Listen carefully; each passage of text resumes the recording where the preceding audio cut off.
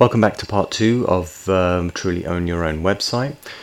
This next bit is pretty much part two of hopefully three of the explanation about how the likes of Wix and Squarespace and other all-in-one build-your-own website companies work, and how it's I think a bit of a downfall because of the way that they consolidate all the functionalities into one and miss out a few, if not many, criterias.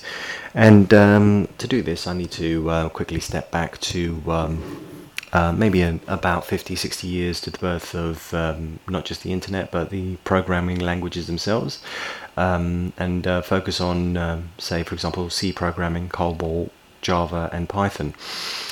All of these are our recent programming languages and are the foundations and the building blocks of a lot of coding languages that are important to every single, not just computer hardware, but in computer software and server-side development.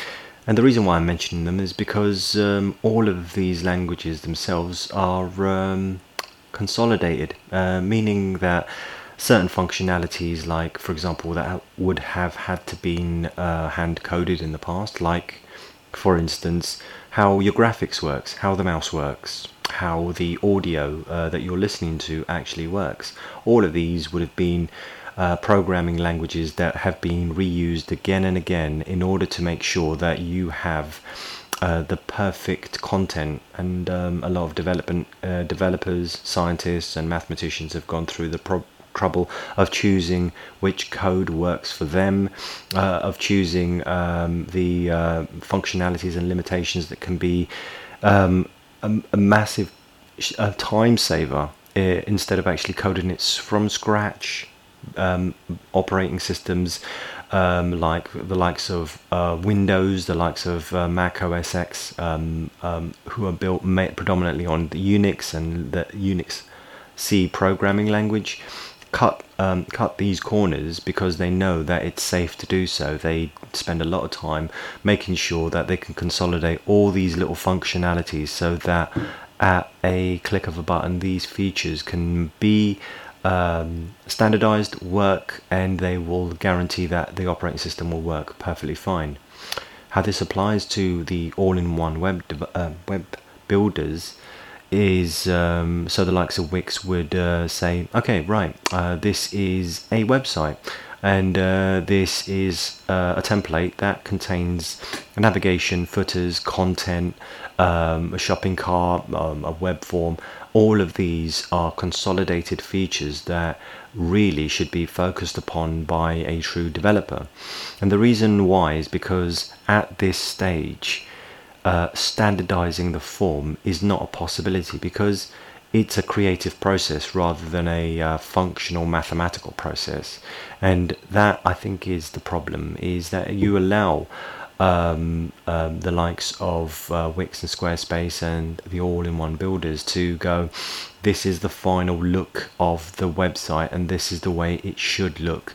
Meaning that you get a lot of websites that use Wix, a lot of companies that use Wix, they look very similar because you know that the form is exactly the same. You know that the header looks quite familiar from another website that's actually used either the same template or the same style. And that's the reason that we find it difficult to actually convince the client that rebuilding their website in something that is more that belongs to them and a little bit more bespoke is important to give a unique identity. So the likes of, say, Eurostar compared to British Airways, there's a distinctive look and feel between those two brands. The likes of Nike compared to Adidas, there's a distinctive look and feel to those two brands. And they move away from that functionality because they don't consolidate, they build professional websites, and that's the main point. And so other examples would be where they've consolidated is the downfall is the template itself. So the layout itself, if you wanted to redefine your website completely from ground up on a all-in-one builder, the all-in-one builder like Wix and Squarespace pretty much do not let you change the template once you've set it. It will be at a costly fee, and pretty much means that you can switch from one to the other, but once you've chosen that look and feel, it's going to be very difficult to not just, for instance, move away from Wix and go to Squarespace from one builder to another, but if we were to take it on board, we'd have to find ways of migrating all of that content from the all-in-one builder to something that you actually own. So the changes and updates are very, very difficult to do. So what we mean by actually owning the content is the storage information, like for example the images. They are on another person's server, meaning that Wix owns the server, you don't. Where we give you the functionality to say, well, is this server and all the images and all the text and so on belong to you, whereas Wix and Squarespace, it's their server, that's their content, and that content is shared with thousands, if not hundreds of thousands of different domains, and that limits your bandwidth, that limits the speed of your website, because you're sharing that space on a server, on a hard drive, with hundreds or thousands of other domains, sharing on a space that has hundreds of hard drives, hundreds of servers, and all of that is limiting the speed of your website and having an effect on your SEO, having an effect on your build. So again, SEO itself is limited by Wix to a certain extent, because you have to pay a premium in order to actually get found on search engines. So again, storage, content changes, bandwidth, those features are costly. And then going to adding stuff like advanced functionalities like, well, let's see, social media, web forms, newsletters, live chats. All of those advanced features cannot be made available freely through an all-in-one. It's even at premium cost, you have to pay for advanced add-ons in order to make those consolidated features come to life. So where we come in is pretty much allowing you to own the content yourself. So any massive changes would have to be basically predefined. We talk to you, we allow you to actually work out whether this works for you in in the way that the website works. So if you were to have a shopping cart feature, maybe it would be beneficial to actually have something that works with the end result of your website. So we talk to you about what your end result will be, what the layout would be, what the functionality would be, and give a final quote. And any additional changes would be part and parcel of the pre-launch.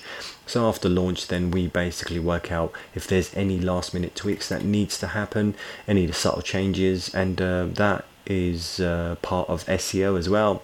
We just make sure that that's pre-built in and predefined, so that the moment that the website is launched, that it is already registered for search engines to find.